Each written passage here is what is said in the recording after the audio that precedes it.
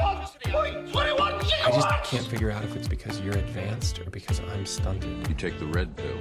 You stay in Wonderland. I am McLovin. You do not talk about Fight Club. Life moves pretty fast. You don't stop and look around once in a while, you could miss it.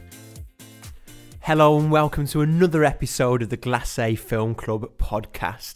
And yes, today we are back in conversation. It's another one of those episodes where I have a chat with an interesting and creative person, and today is no different. I was joined by writer-director Hendrik Harms. Hendrik released his first film in 2018, The Music Box it was called, and since then he's gone on to release several other films, including the 1-minute short Love Connection that actually won first place at a Rain Dance Film Festival competition. He's a prolific writer and he's working on a lot of other stuff, but as well as that, he's the organiser and founder of Worcester Film Festival, which is on the 14th to 16th of October this year, and it's actually its first year it's taking place, so very exciting. We'll be chatting about all of that. Well, that's enough of the intro. I'm sure you want to dive into this conversation now and hear from Hendrik himself. So, without further ado, here's my conversation with Hendrik Harms. Hello, welcome to the podcast. Hendrik, thank you for joining me here for a nice little chat about film and loads of other stuff that you've been up to as well. Much appreciated. It's always great to have some new guests on here. And also, I know you've been very busy recently, and we'll get into that, talking about Worcester Film Festival. As you heard in the intro, Hendrik's a director, but also has been pulling together Worcester Film Festival, which is on the 14th to 16th of October, happening very soon. Obviously, we'll release this beforehand, get a bit of promo going. I'm very excited for that. But before we dive into that, I just wanted to ask you a bit about your background in film. You know, people that I chat to on this and outside of the podcast have all different ways that they've got into the film world. It really does attract all sorts of weird and wonderful people. But what was kind of your first entry into loving film and also then getting stuck into actually making films? Well, firstly, it's nice to meet you too, Marcus. I'm glad to be here. Good to be able to chat. It's a long and convoluted story, that one is. So it started, like, I've always loved film. It's been something that's been like my hobby. When you're younger, everyone always seems to think that you're wasting your time when you just sit in front of the TV loads. And I could never really understand, because I was like, but I'm happy here. Why can't you leave me be?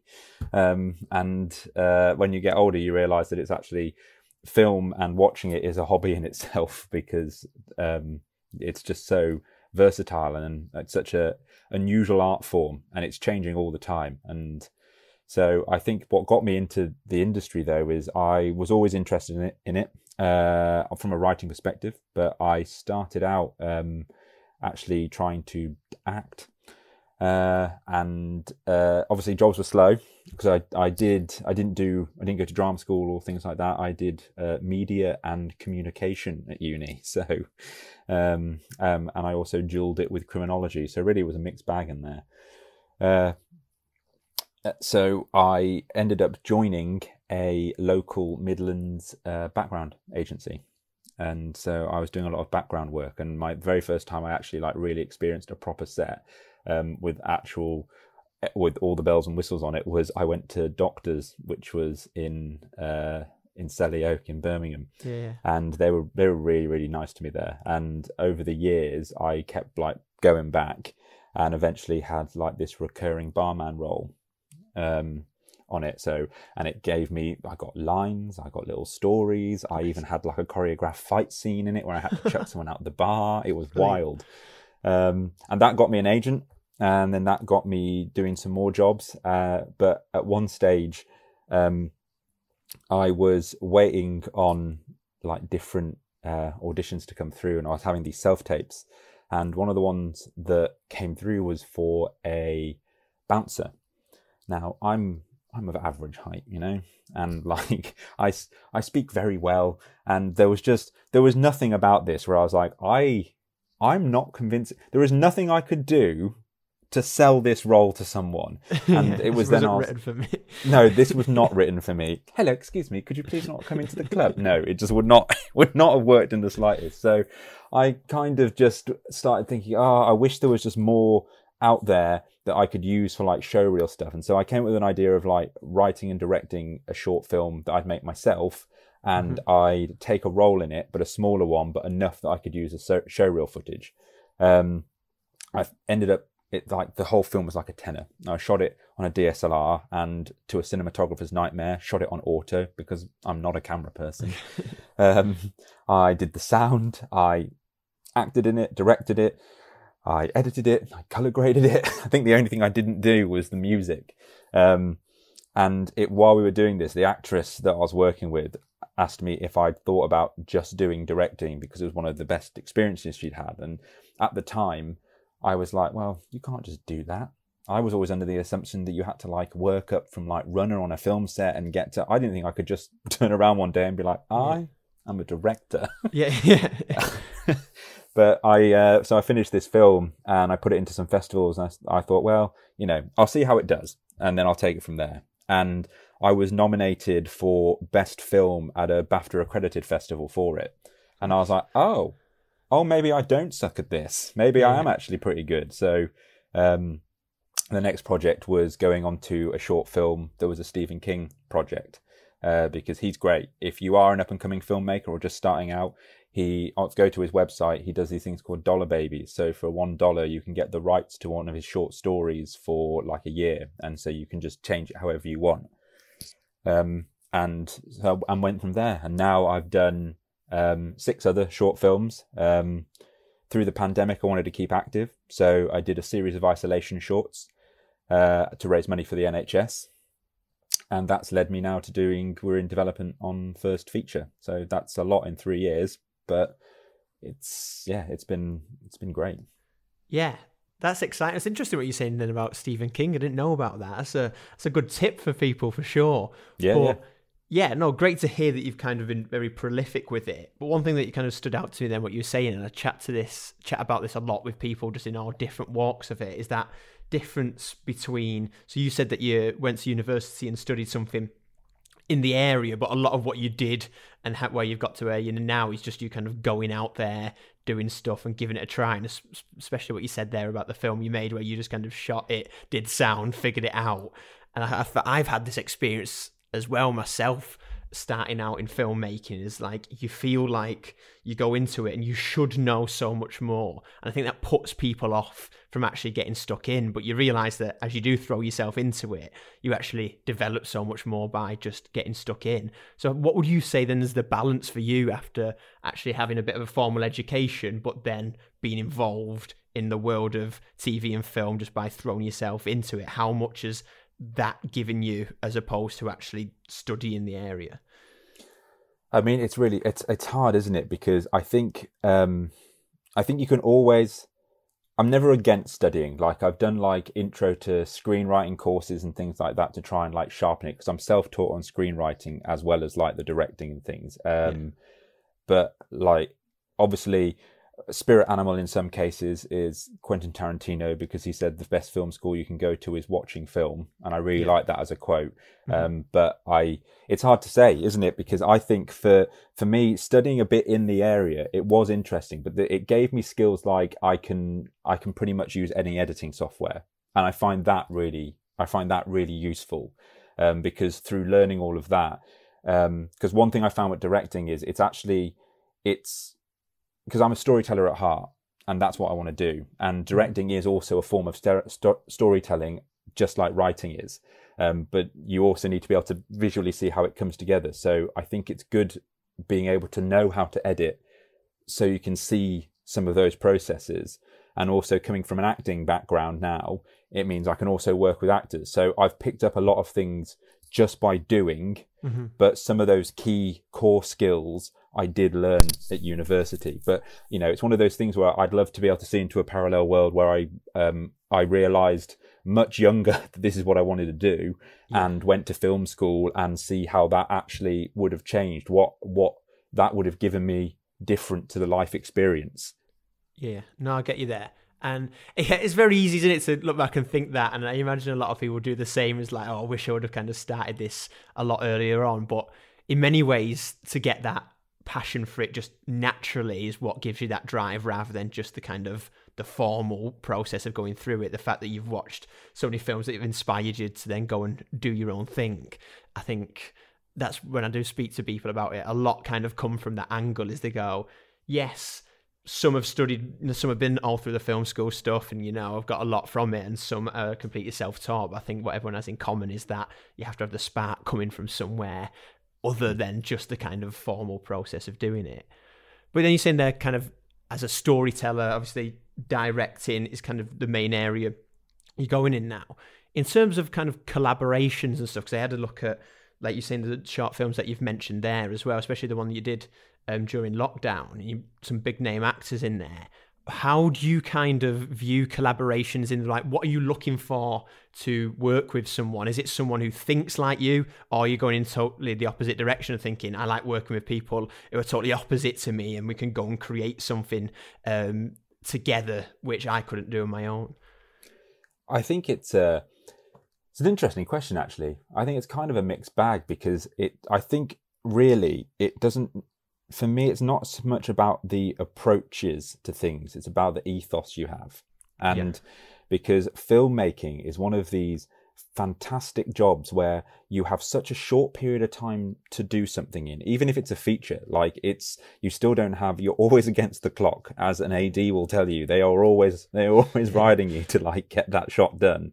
And I think what I find interesting about it is that every single person on that set, no matter what your working process is, your work ethic has to be the same, because on that day, everyone has to bring their A game. Everyone has to be at the top of the game, because if someone like with lighting or with sound, or if someone's off, then the product won't be as good as it can be. And I find that so it's more that I always like to have conversations with people. I always like to meet them on Zoom or meet them in real life and just have a chat with them, because I think you can gauge a lot about how well you can work with someone.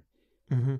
Yeah, no, that's a good point. And that is because it is, on the surface, it seems like just get some good actors together and get a good script together and you've got something great. But as you say, like, there's so many intricacies to making a film, like, that you don't realise, just the kind of, like you say, the time pressure. Someone's got to perform under pressure in that moment to deliver something that is timeless in the end, but is within that.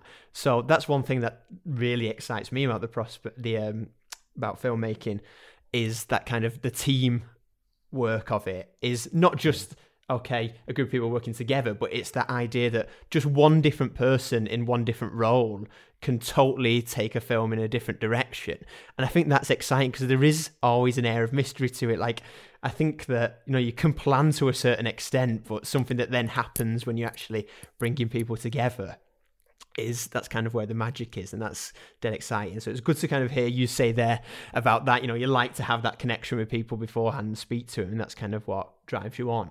Well, it's even like that isolation short that you mentioned. We managed to, like, pull these people together for it, and what we tried to do was we wanted to make it as dynamic as possible, but also, like, as you know, with, like, making this podcast, doing things over the internet, if you lose, like, even a bit of the audio, especially in a comedy, you can lose the joke completely. So we couldn't just do it with Zoom. So even something like those isolation shorts that we made to look like Zoom calls, there was so much to them, because we would go on like this, we would have a Zoom rehearsal, we'd go over it and over it and over it until the script felt right. Then I'd hit record on the Zoom, record that, then send it to them, and they would listen to the other half whilst recording their own on their one end. Okay. So they'd just be able to hear the other person, so they'd know when to react from the recording. And then they'd send all the files to me separately, and then I would have to go back into Editor and put it back into a video format where it looked like they were all on the same video call, and just edit it and get all the sound right, get all the timings right by pulling it all about. And just even doing those, it was an absolute, like, logistical nightmare, but it was so rewarding in the end. And I think it's better because, well, like, as you know, it's if you're missing things, if you're missing some of that, then you're missing some of the story. Yeah, especially like you say, with comedy, timing is everything, but with anything in film, isn't it? Like, that's where the editor's role is so important, of bringing that together. But yeah, it's interesting to hear, like you said, I would put that together, because obviously on the surface it looks like, okay, there's a Zoom recording, but stylistically it's a whole new way of making a film as well. But yeah, I enjoyed that one actually. It was good. I enjoyed looking through those ones that you've mentioned actually. But just going back to what you were saying, how you got into it, and then now you kind of taking more of the lead as a director. What is it, just kind of like personally, that you get satisfaction out of directing as opposed to being the actor in something? I think that for me with acting, it is, and I think it's probably for a lot of people, it's a craft in itself. It really is. And people, I think even when I was younger, I'll be honest, like, I think there was a bit of a naivety there, that I thought it would be the easier job, because you can be an actor, whereas a lot of the crew elements of it, I found you needed a lot of technical skills, which I didn't have. But then when it came to directing, although yes, like, I've learned a lot of the technical skills, it's a lot again about visually storytelling, piecing that together and knowing like what you want from the scene and what you want from the actor. And it's storytelling in a completely different way, using the script as a blueprint to really get the best out of everybody in the room on the day.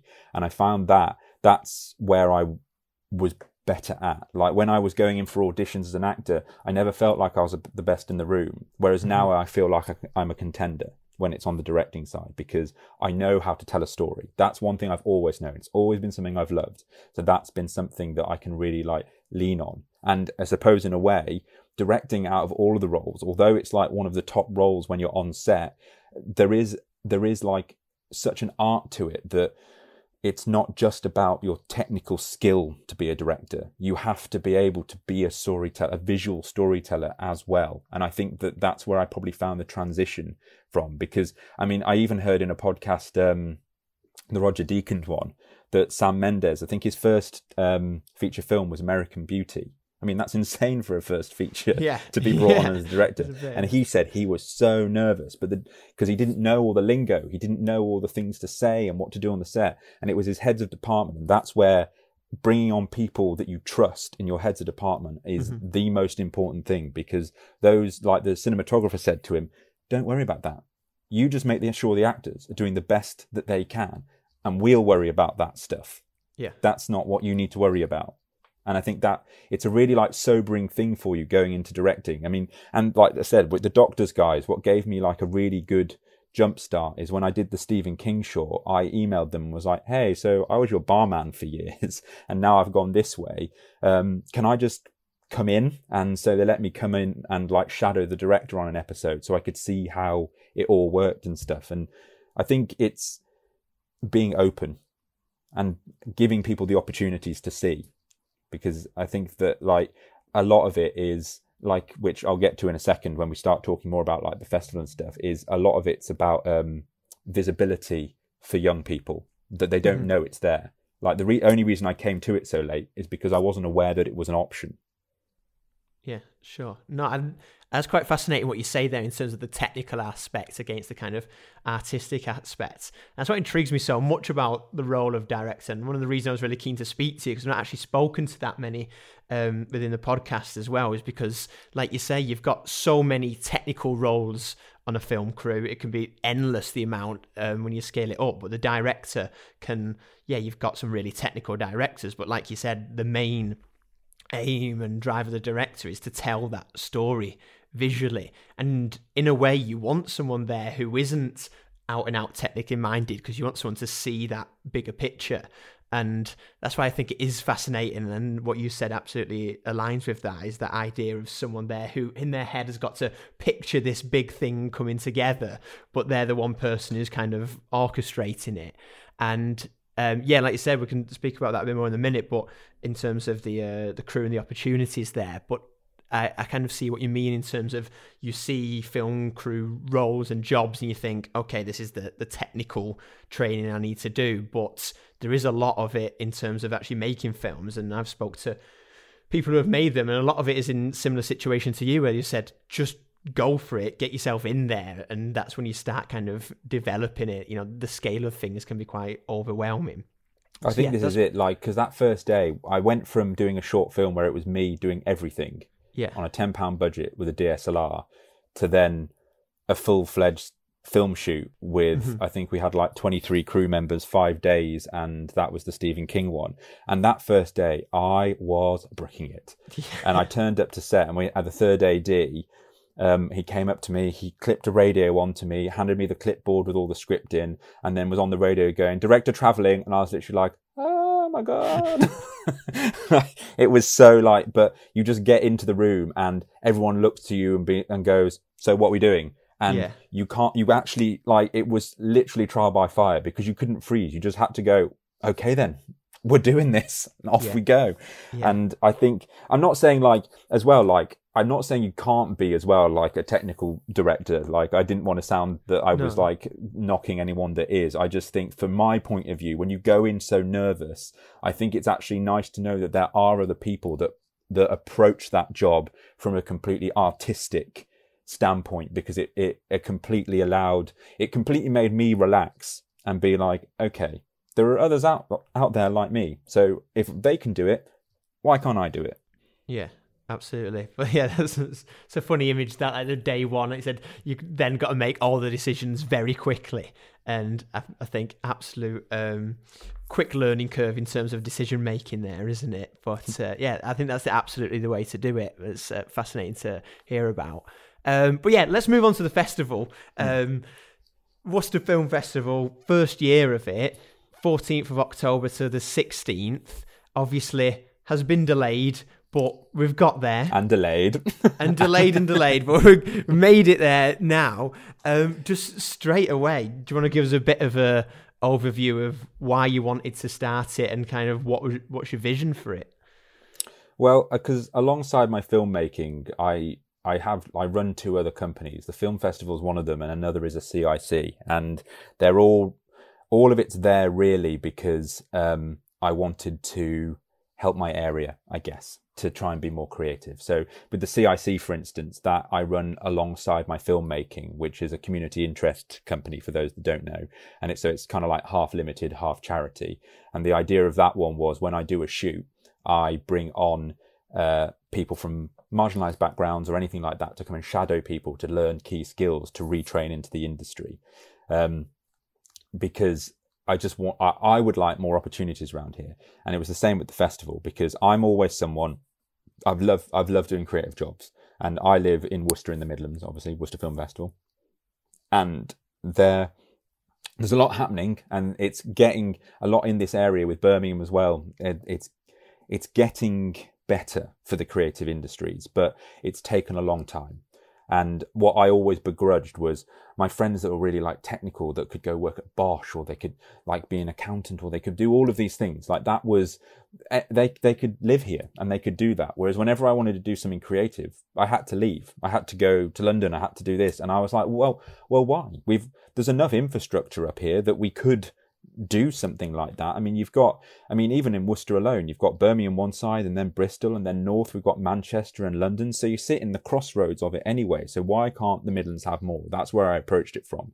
And it's kind of what the festival firstly came about, was to show that people are interested. I wanted to put it on to show everyone how much people love film here, and how it can be, and the people, because we have at the uni we have like a screenwriting course, we have film production courses, we have film study courses, and we lose so many graduates because they finish and they're like, brilliant, well, there's nothing here, so, and they leave. And I wanted to try and build retention in the educational institutions, and just really try and like do my piece alongside everyone else to change the narrative in the area to be more creative.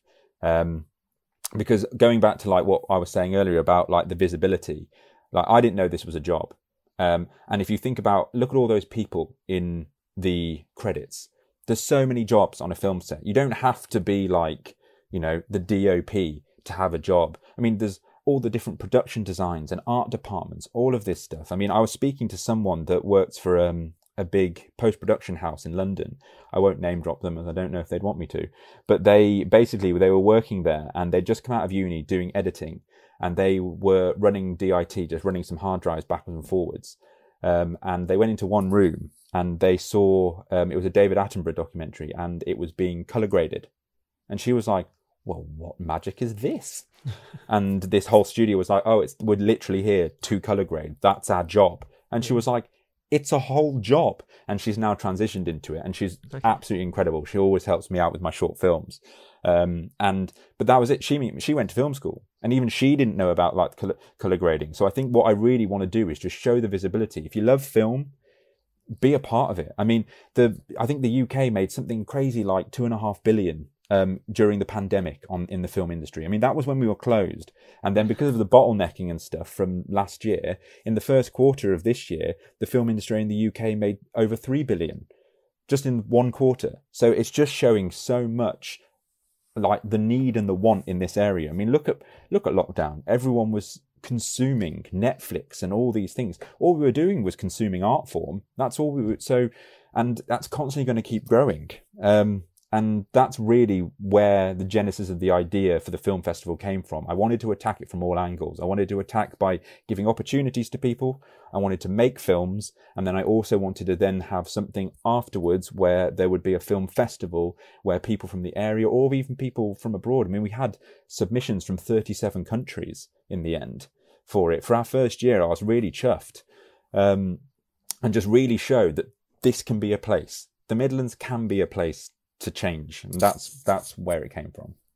Yeah, I mean, it sounds great. I love the ambition of it, and also the actual reasoning behind it. I think often it's easy just to kind of see a festival of just throw a few films together, people rock up, and there you go. But the fact that this links into the wider work you're doing as well, and obviously it'll only grow and support that even more. So yeah, I think that's great reasoning for it. And also what you're saying to kind of show off the different roles and the different ways you can get into film. Because yeah, absolutely, like the industry's booming at the minute, especially in this country, and there's so much to get involved with. And like you say, I was very blind to it and still learn stuff all the time in terms of involvement in different areas and things like that. Because you just think, there's the director, there's the camera operator, there's the actors, done, film. But yeah, the amount that goes into it is phenomenal. So very exciting to hear about that.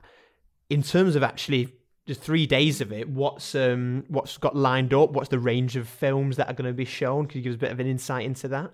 Yeah, of course. So we've got over 100 films showing, and everyone that we put through, because again, it was our first year, we weren't sure the demand we were going to have. So rather than doing what like some festivals do where you get the official selection and then nominated and then the winners, we've pretty much done it as if you were selected, you're in the pot to win. Like everyone's up for winning one of the 11 awards we have. And the trophy should be arriving tomorrow, which is very exciting. They look very nice. Yeah. But yeah, there's some absolute cracking films in there. Like there's horror films from like Cyprus, and there's a real mix. Like because I made isolation shorts in the pandemic, I was like, I bet other people are as well. Mm-hmm. So what I ended up doing was I opened a category simply for the isolation shorts. So at the beginning of each day, there's half an hour at the beginning of each of the 3 days where we just show the isolation shorts that were done before we launch into the full program of short films, features, and all the rest of it. But it's they're full days. Like I think doors open at 10, and most of the time it finishes about 9 p.m. And then we're also we trying to again like engage with the city itself. So we've got some events in the town which are basically just like networking, where you'll just go afterwards and just have some drinks. You can, if you're part of the industry, you can chat and make different connections. If you're just Joe Public who really likes film and went to see it, you can go and just talk about your favourite film at these places. And then we've got some Q&As lined up. We've just we're in the middle of talking to an actor that was in Vicar of Dibley and like Coronation Street and all the soaps and stuff. So hopefully we just need to confirm him today. And yeah, then all culminating in a gala black tie event, catered wine on the table, award ceremonies, the whole thing. I think it's going to be really special. And it's even nicer because we're coming out of such an unfortunate time. Like you said, it was delayed. And even the planning of this has been insane, because even going to the venues and being like, how many people can I have? It actually changes week to week at the moment, because it's so up there. And then when there was like talk of maybe there being like another mini lockdown in October, I was like, don't you dare. Oh, please don't, don't you dare. Because it's been a long time coming. This was meant to be 15th to the 17th of October 2020, but we started planning it back in, I think, June 2019. So this one festival has been like, the planning has been like forever, and we've had to change the scale of it, move it around, different things with the way it's changed and the climate. But I think this will be a testament to all the work. I hope it's a testament to all the films that are submitted and that people have a good time. And yeah, then hopefully we can grow from here and actually get bigger and start looking at different things for the second year. But it's definitely been an eye-opening, because even planning the gala, like most people, if you were having a gala for something else that wasn't a film festival, that's an event you plan in itself, absolutely. Not like 3 days of films. And I think that really when I was starting this, I was like, oh, it'll be fine. It'll be fine. It's future Hendrik's problem. It's not mine. But future Hendrik is here now. It's now present Hendrik, and present Hendrik is pissed.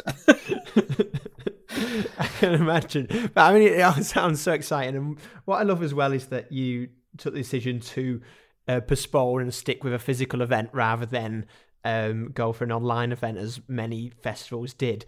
Which, great, and they've been fantastic to keep films putting out there. But like you say, all the kind of magic that will come from people meeting each other and actually seeing the films in the cinema, I think well worth the wait. And yeah, kind of hats off you taking that risk and sticking with it, even like you said, it's still unpredictable now trying to put something together. So yeah, I think it'll be absolutely worthwhile. I'm sure everyone who attends will appreciate it. It just seemed a shame for the first year. This was the first one, and like for it to be online, that's not a way to kick it off, I guess. Was what I was thinking. And because being a filmmaker myself, I knew what the virtual ones were like, and I'm not knocking them. I think it was a brilliant idea, and it showed some real ingenuity what people did to actually like move their festivals onto an online platform. Mm-hmm. But I just knew that part of it for me, whenever I go to a festival, it's the networking. It's going for the drinks afterwards. It's not for me. It's not even really watching the films. It's who I can meet when I'm there. Mm-hmm. And if you miss that entire step, then when we started like planning this one for this year, and knowing that we were going to have to like be a little bit more reserved in our planning just due to the climate, I still wanted to try and do as much as possible, because for a lot of people that I've spoken to, it's one of the first events they'll be attending since lockdown. It's actually now originally another reason why I wanted to do it was to bring people together. I mean, from 2016, whether it's been Brexit or politically, like there's been massive fracturings in the way that people have felt, and like people have been getting angrier, and it's like the whole scope and scape of like the UK has been changing so much and so rapidly over the years that I originally, but even before the pandemic, the idea I wanted to put on is because no matter what your affiliations are, no matter what your age is, the one thing that people have in common is film. Like whether I watched Back to the Future when I was a kid, or someone was much older than me and went to see it in the cinema, you can still talk about how much you love Back to the Future. And there's no creed involved in it. It's just for the love of that project. And I think so I wanted the film festival to be a kind of healing. And then this happened, this year happened, year and a half happened, and it's even more relevant now than it was before. Yeah. No, I think that's great. And especially what you say there, kind of way of bringing people together over one shared topic, because that's the beauty of it. And especially over the course of 3 days, so much wonderful and beautiful stuff to discuss that people will see at the event, never mind what they will bring like-minded people together. And I think that's kind of the beauty of that, and the ambition and what you have planned already sounds fantastic. So yeah, I'm sure it'll be a great event for everyone. Thank you for sharing with us the updates of it there. Just one more I wanted to ask on that, in terms of your vision for it for the future. How do you see it growing, or what do you see the impact of it being down the line in a few years? What I would like in a few years' time is to see year on year it grow a little bit more. So in the sense of like, even if that's made, we're seeing more Midland/Worcester films being made because it's actually made people stick around and there's jobs here. And then also if people are filmmakers, if I can grow this, then it means that there might be opportunities to hire people, to bring people on, because a lot of times filmmakers need day jobs. So what better thing to do than work in something to do with film, even if it's a film festival, you know? So there's a lot of what I would like to do. My ultimate goal for this would be multiple venues with multiple screenings. So like the people that maybe want to catch comedy but not bothered by horror, they can go to different places. Big Q&As, workshops, going into schools and actually like teaching them about film and like what we've got going on, and then having mornings specifically for kids. And then really make it a festival in every sense of the word. So when you go down like the high street, you can see stalls that are selling posters, or like, you know, the little film Lego figurines and stuff like that, like all that kind of stuff just going around the shop windows. They've all done like displays of their favorite films. So maybe clothes shops have like a Die Hard display with some tank tops and stuff, and just everywhere you look it be a festival, and actually like get bands like these, have wristbands so you can go into different things, like I said, full on festival, what you would expect from a music festival but a film one. Yeah, fantastic. And like what you're saying with Worcester as an area anyway, you know, you said you've got the infrastructure, it's set up there to host something of that scale and bring people together from across the country. So I don't see any reason why you won't be able to get there. So yeah, I'll be backing you all the way. But yeah, in terms of like the future, from what we were talking about before with your own filmmaking, what do you have lined up in the immediate future, and what plans do you have for other films that you want to put together? Well, I am a prolific writer, so I have about 12 features and 7 shows ready that I could start working on. Amazing. But at the moment we've gone into development on my first feature, which is very exciting. I can't say too much about it at this stage, but I will say it's about a serial killer who doesn't feel like she is getting enough attention, and so she murders a celebrity and takes his head back to her apartment and expects the police to come and swiftly arrest her, but they never turn up. So she ends up, over the course of several weeks, making friends with this head and actually having fake conversations with it, and it slowly starts to become a conscience, a fledgling conscience for her. And it's a bit of a dark comedy that looks at this putting voices in other people's mouths, how we assume to know celebrities. It's looking at this wanting 15 minutes of fame, going viral, and wanting the blue tick, and all of it's very much a look at that kind of culture and stuff, but from a very warped angle. So that one, we're like well into development now. We've got executive producers. So hopefully it should all be kicking off pretty soon, which is very exciting.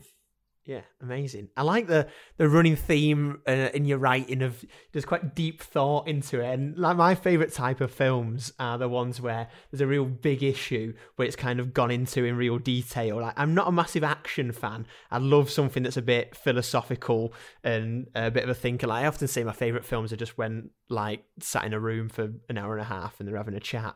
Because you can go into all those areas. But yeah, I like the sound of that for sure.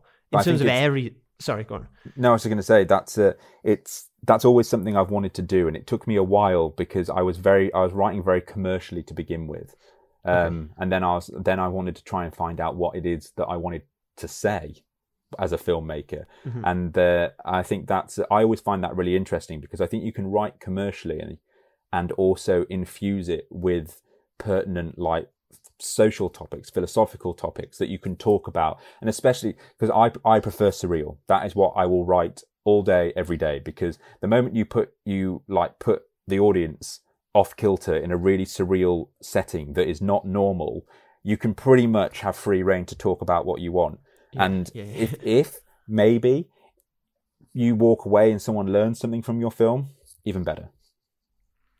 Yeah. So what would you say kind of like are your inspirations in terms of filmmaking? Is like one type of film or a writer that kind of captures your imagination that you've learned from? There is, I think what really started to give me that thought was Mike Flanagan. That is a man, I love that man so much. Because he's like, it's not so much, I mean, he's done Hush, he has done some films, but he's probably more known for Haunting of Hill House and the latest Midnight Mass and stuff like that.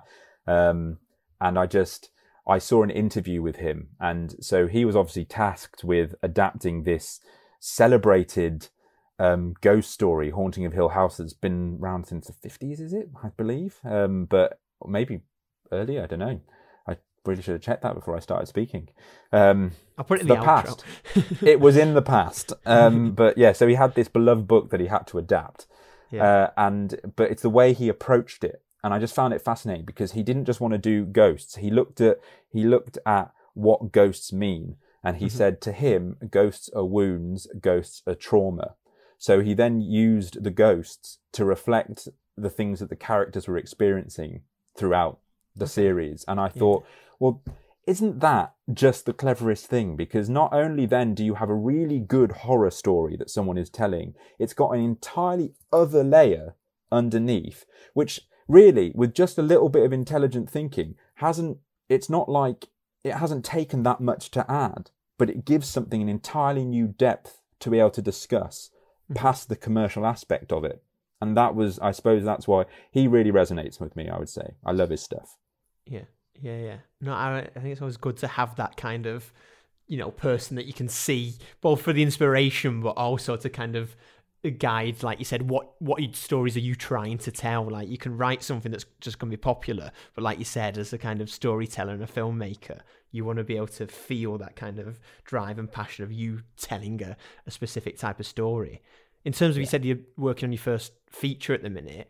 Apart from just scale of production, what would you say the differences have been from putting together a short film and a feature film? The amount of steps involved. Okay. Like with shorts, you can pretty much like once you nail the script, like pre-production and like casting, the locations, everything just seems to snowball really quickly. That just happens very quickly. Whereas features are a lot slower. You're waiting on, especially depending on who you're talking to, you're waiting on agents, you're waiting on casting directors, you're waiting on funding bodies, you're waiting on everything. Basically, the one thing I've learned about a feature is you've got to be patient if you want it to be. And I'm not. I'm very much like this person that's refreshing their emails like every 5 seconds to be like, nope, still nothing new. Nope, still nothing new. And I think that is the biggest scale up of it, is the time involved in it. Because granted, I don't actually recommend anybody do this, but I'm very much with my shorts. I've not been a planner necessarily, which hasn't been always, that hasn't always been the best idea. But it's been like, so I think we did a Christmas film a couple of years ago, and it took us 30 days, I think, something like that, from inception to release. Okay. Oh. And we did recently, we did a 1 minute short film for a rain dance competition. And I wrote it on something like the Tuesday or the Monday. We went to London on the Wednesday and filmed it. I edited it on the Thursday and submitted it on the Thursday night. And that was, so like, it was like a 3-4 day like turnaround on it. And so when I'd message like the guy that I have for my composing, and I'd just be like, I've got a new film I need you to compose. And he was like, what's the time frame? I was like, literally like, I need it now. So that's why I think features have been so much of a bit, because I'm used to just like flying by the seat of my pants a little bit, and just, whereas you need so much more planning because so much is involved, which is good. It's good. The planning is good. And it's more just because with competitions, you'll sometimes, see it and be like, oh my God, the deadline's in like 4 days. How do I do this? Yeah. Yeah, that's quite fascinating to say, but that's kind of how it scales up, doesn't it? Like at a massive rate. Like you said, a short film, you can kind of keep it really tight with who you've got in there and the time it takes, but then taking that next step is not just, a few more people doing a few more things. Like you said, it's a much bigger scale, which kind of takes it to a different level. But no, I like what you're saying there, though, in terms of the short films that you've made. I think you do need that level of spontaneity and just drive to kind of get the story out there and done in a lot. And I think a lot of great stuff just get made by a lack of admin and a lack of hesitation just by throwing it out there and getting it done. So that one that we did in like 4 days, it won the competition, and I've now got a nice tickets to Rain Dance this year, which is going to be a fantastic opportunity, especially being in development on my feature. It will give me unprecedented access to people that I probably wouldn't have been able to speak to before. So it works. And probably the best advice I could ever give to anybody, when anybody ever asks me when they've come out of uni, that I think people are told a certain way, because we do have an old guard type attitude in the UK about how we do things, and especially in filmmaking. And they come out and they talk to me and they go, but that's not the way it should be done. And I'm not really a believer in the way it should be done. I'm the way that if whatever works for you is like, if you want to make a film, just do it. You know, just make it. I mean, even if you have to do it on your phone, the DSLR one that I made, my first one, it didn't look very good. Like I said, I shot it on auto, and like, even if any cinematographers listen to this podcast, they're probably just going to like turn it off in rage, the fact that I've even said that. And I'm sorry. I'm really sorry if you're listening.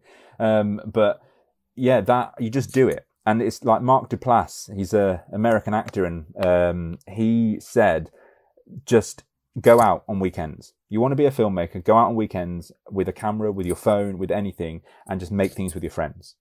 That's the way you learn. It's the way you cut your teeth. Mm-hmm. It's not a closed off industry. It shouldn't be a closed off industry to anyone. Yeah.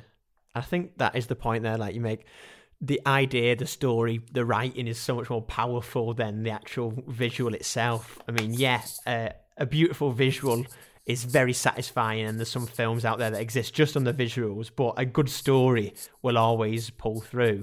And that's why, like you say, you one that you turned around really quickly, won the award. It's, you don't have the time to do something huge on it, but you've written something which is powerful and comes through. And I think that's the thing that will always be beautiful with film, is that no matter what you are watching, the scale of it, what genre it is, people connect with stories, and that's kind of what brings us together. And that's what always keeps me coming back for more, is that feeling you get when you connect with something like that. And I think writing, it's one of the most powerful parts of it. Well, exactly. I think this is it. Like, with that first one I did, that was the biggest learning curve for me when I went to that BAFTA festival, because seeing it nominated for Best Film, and it wasn't Best Short Film, it was Best Film, because I have a tendency to overwrite. Like, this was my first short, and it was 51 minutes. Like, I should have just kept going and made it a feature and just been that's my first film. And so it was up, because it was so long, it was up for the Best Feature award. And I was blown away, because the other ones it was up against were like, I'm talking about, like, I've seen them on Now TV. They're like cinema grade, perfect films. And mine was like, well, like I said, but when it finished screening, like, I sweated into my chair all the way through it. And then when it finished and it got a standing ovation, I was like, because partly I was like, why?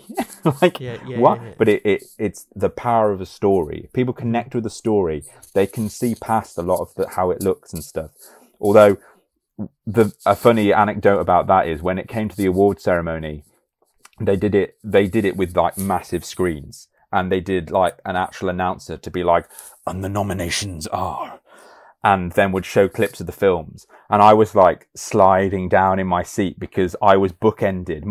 There was 3 up for the award. Mine was the middle one shown, and the other 2 either side of it were, like I said, cinema grade. And then it showed mine in the middle, and I was like, oh my God. Like, people are probably like turning their seats and like, is this a mistake? Like, what's happening here? Why is this up? Yeah. See the clip of it. But I totally agree with that. And there's something that I've kind of come to realize more and more, is how much that story is what connects people. So amazing to hear that you are churning stuff out that on a frequent basis, but that is connecting with people as well. So yeah, keep at it for sure.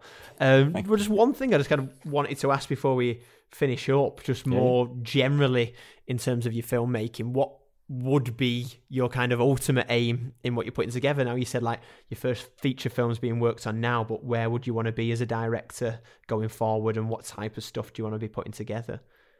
I think I'm going to be someone that's probably going to be a writer-director most of the way through. I'm not saying that I would never want to work on anyone else's projects, not at all. But I've at the time of where I am at the moment, and I see the list of things that I want to make, it's too much.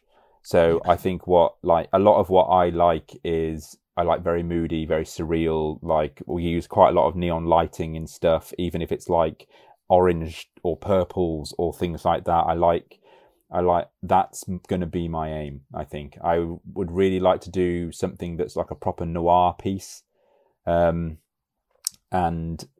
yeah, one thing I think I'd like to move into eventually, but it's a trickier one. Like, films, actually, you'd think they'd be more difficult, but films are easier than, say, trying to get into like television. Because what I would like is to do limited series, because I liked, as I said about doing a first series short that was 50 minutes, I like to tell a story, because as a viewer, and again, it's probably one of the reasons I resonate so much with Mike Flanagan's work, is as a viewer, I really like that feeling of when you get to the end and you felt like you've been rewarded for being the viewer.